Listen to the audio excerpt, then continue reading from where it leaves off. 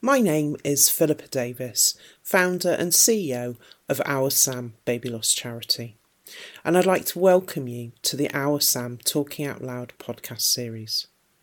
Now, in this episode, we're going to be actually talking about the month itself, the month of December, and what that means with the run-up to Christmas and the challenge that that can provide for people that have been affected by pregnancy and baby loss.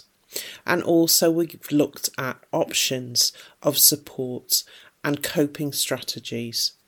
We've been really lucky to be able to have three fantastic charities who've come along to talk about the support that they provide, and also on a general level to be able to talk about guidance and advice, all of them as people who have been individually affected, which was fantastic. We then went on to hear from parents Nadia Leek and Peter Byram, who also works with SANS, and I talked to Laura Atherton, one of our trustees, about my experience as a mum who's gone through stillbirth, multiple miscarriages, and has been left with empty arms after a very long journey trying to become a mum. For the final part of this special podcast, I'm really over the moon to welcome back the lovely Revd Andy Dovey, who's the lead for chaplaincy and manager of bereavement services at Croydon Health Services NHS Trust. Andy, thank you so much for coming back. It's almost a year, I think, since we did our podcast about your work as a chaplain and also your incredible work supporting people affected by miscarriage and earlier loss. And then for Baby Loss Awareness Week, I had the pleasure and privilege of coming down to do a reading for you as part of your wonderful service and the opening of the beautiful Crocus Garden. Now, for those who haven't listened to your podcast episode or aren't aware of you, would you tell us a bit about you, the work you do, and you could maybe even mention the fantastic awards you've recently won? Philippa, thank you very, very much for inviting me back on your podcast. It's always a pleasure to work with organisations that try to signpost and provide care to bereaved families following a child loss or a miscarriage. So my work here is not quite straightforward. It's quite diverse. So I head up the chaplaincy and spiritual care team here in the NHS of a large acute hospital. And a lot of our work is around providing care on the labour ward, particularly around miscarriage or even early miscarriage before they get there. And our care is about looking after the parents and providing for their pastoral and spiritual care so that they can come to terms with the loss that they've had. And at some point in future, I hope that they can come to peace with that loss. But we also have a very large multi-faith team here at my trust, which we manage. So it's not just about if you're a Christian and lose a baby. It doesn't matter whether you're Hindu, Sikh, Muslim, or actually you have another belief other than a religious belief. We are here to cope and cater for all of those needs. The other thing I'd say is that probably me and my team, we do on average funerals for at least 3 babies every week. And it's an incredible experience in the diversity of the funerals that we have to take. But our aim is to provide to parents the knowledge that their loss, their baby, has been laid to rest respectfully and peacefully, to give them some comfort that not only did they love that child, but we did as well. Oh, Andy, I mean, 3 funerals a week, that is huge, isn't it? That incredibly sadly, that's huge. But today, Andy, we're talking about Christmas. And as lead for chaplaincy and manager of bereavement services, what makes Christmas so difficult for bereaved parents and families, even those who may not celebrate celebrate Christmas. And do you notice a need for more or different support at this time of the year? Yes, it's an interesting time of year because most of us are celebrating, from the Christian faith anyway, the birth of a child. And that was a very special child. That was, in the Christian faith, a child that was to bring total change to humanity, to provide an everlasting life, to provide that love and care from God, our Creator and Father. And when they've lost their child and didn't survive, whether it be a really early miscarriage or whether it be a later miscarriage, a stillborn, it doesn't matter. It's heart-rending to think that God managed to put this child on the earth with no problems, potentially no conception, and then theirs is taken away from them. And there seems to be no justice, particularly if they believe in a God of love and creation. It doesn't make sense. And I can understand where they're coming from. But in all of this, what we must say and must think of is that if we have a faith in God, God knows when something is wrong, and potentially God saves and takes us back to his kingdom where we rest in peace and we're in safety, and it's eternal. Now, for people that don't believe in a religious faith, or maybe their faith isn't particularly coordinated with eternal life, it's even more difficult for them to understand why this loss has happened.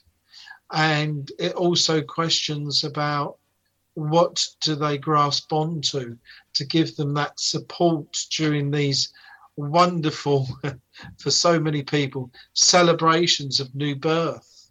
Our care at the hospital increases. We look out for those families that we know have been through a particularly difficult loss. Whether it be early miscarriage or it be a child, we look out for them and we are ready there to give care and support and to signpost them to more professional help if they need to. No, that's fantastic, Andy. And I know I was blown away when we talked in our last podcast recording about, and something I hadn't thought about because, as you're aware, I don't have a particularly religious belief, even though I think, what you do is incredible. But I think what blew me away and something I hadn't thought about when we went through our losses was the fact that, you're not just there for people with a religion as is known, you're not. And I think that's something that stereotype almost needs removing, doesn't it, for people who go through loss, because you are a person who has the experience to sit there and listen when we need it most, whether it is from a religious perspective or just a human perspective. Yeah, and I think it's a really good point, because when I took over the chaplaincy team here at the hospital, we were just known as the chaplaincy team. And that was the first thing I changed.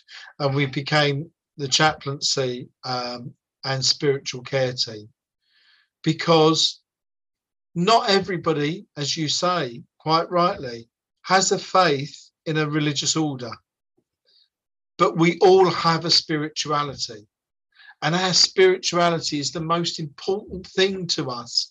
And of course, when we're expecting a child, they become part of our spirituality, because we are planning for the future of that baby from the moment that we know that we're pregnant. We know that. And therefore, the chaplaincy teams in hospitals have transformed over years to recognise that not only is it not just the Christian faith as it was 40 years ago, but there are other faith communities, Hindu, Sikh, Muslim, but also there is those that have other beliefs.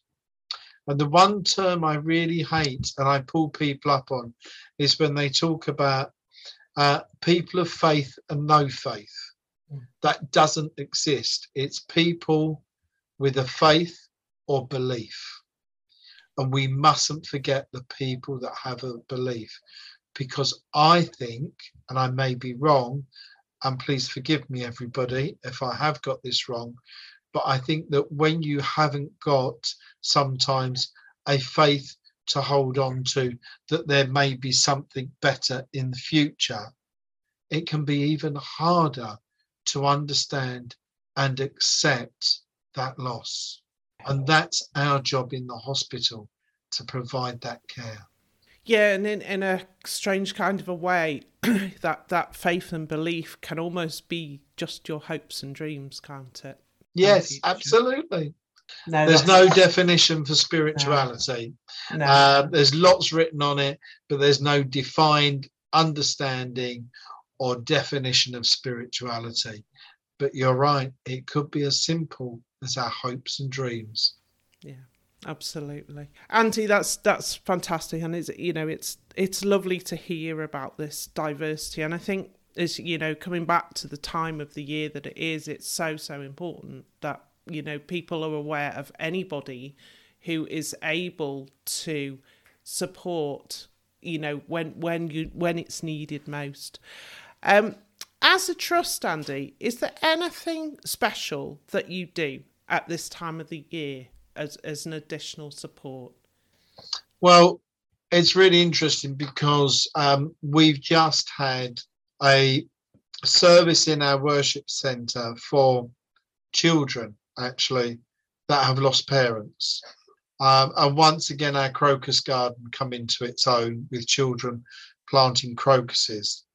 And that's a really important service because we focus a lot on parents that have lost children, but we mustn't forget that children at a very early stage can lose parents. We also have many services in the worship centre. So we will be celebrating with the usual carols, doing carols on the wall, sensitively, of course, because obviously, there are people that we may offend, so we have to be very careful. This year we have a very special service because a young dad passed away, and we have a children's service for that dad, so that as they enter into the Christmas spirit, because they do have a faith, we can try and help them in that pathway to still remembering Dad. A lot of our work at Christmas is about healing. It is about remembering, and it's about holding in our hearts those that were important to us. And we mustn't forget that even at the time of Christmas, they still live on in our hearts and in our minds. And that's the most important thing for us. That's really beautiful. I mean, we talk about that a lot as bereaved parents. It's that is where our children sit, our babies sit with us, is, you carry them wherever you go. So, Andy, what advice would you give at this time of the year to parents, to families, and also supporting professionals as well? So whether they be healthcare or whether they be an employer, that sensitivity of this time of the year, what advice would you give to both sides? Professionals, I guess that's the easy one.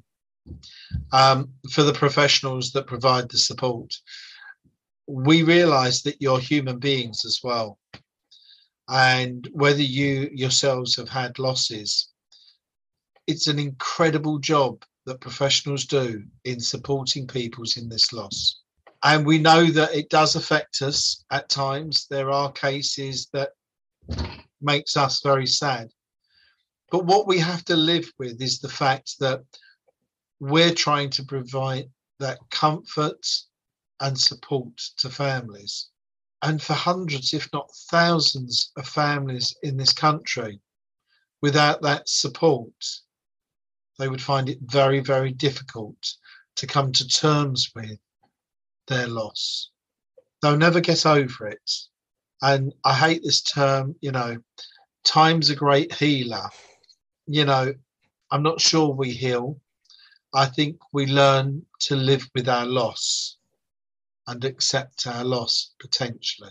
For families and parents, this is your little one that's gone and you can't bring them back. But what you can do is still celebrate that they existed, because they did. And I know people that still lay a place at the table at Christmas for somebody that can't be with them. And that's a wonderful thing to do, because you're including them in your celebrations. You're including them in probably the most important time of the year for many of you. A time when families come together and celebrate. Oh, Andy, that's, what a fantastic sentiment, and what a fantastic thing to say. I think it's so important that, families and parents, realise that it is okay. It's okay to do these things. And you're totally accepted, and this is totally normal, because I think there are too many parents out there, families, who there is almost this dark cloud that hangs over, that they worry about what people think or worry about what people say, because the other people don't understand what they're going through. So thank you. And Andy, thank you so much for everything that you and your team do. You are wonderful, and I think that. And I know you're coming back shortly, just to finish the podcast for us. But to everyone who's been listening, that's it for this special podcast, discussing the difficulties of Christmas for bereaved parents and families and how we navigate our way through. Whatever you have planned, please be kind and gentle to yourself, and do what you need to do to get through. And whether you're a bereaved parent, a family member, or a professional, if you are in need of advice, guidance, help, or support at Christmas or any day of the year, we are all here. You aren't on your own. And you can now access SOS Baby Loss, which is the UK's first online directory of support organisations and services who are dedicated to supporting anyone affected by the loss of a pregnancy or baby between conception and 28 days post-birth. To find the SOS Baby Loss directory, just go to the Our Sam website, oursam.org.uk, and click on the SOS Baby Loss page, or select the big red Find Support button on the website. Now, to finish our final podcast for this year and for Christmas, for all our bereaved parents and families, however you choose or need to embrace or ignore Christmas this year, I've asked the wonderful Reverend Andy Dovey to end the podcast with a reading. Andy, thank you. Thank you very much, Philippa. What I'd like to say is I have chosen a reading from the Bible today, which is just as applicable in some respects to our Muslim colleagues as well, as we talk about the birth of Jesus. And I think that this is quite inspiring for us to contemplate on as we go forward. And this is from Luke's Gospel, chapter 2, verse 8 to 12. And there were shepherds living out in the fields nearby, keeping watch over their flocks at night. An angel of the Lord appeared to them, and the glory of the Lord shone around them, and they were terrified. But the angel said to them, "Do not be afraid. I bring you good news that will cause great joy for all the people. Today in the town of David, a Saviour has been born to you. He is the Messiah, the Lord. This will be a sign to you. You will find a baby wrapped in clothes and lying in a manger." Do not be afraid. there will be an angel looking after us. God bless you all, and happy Christmas.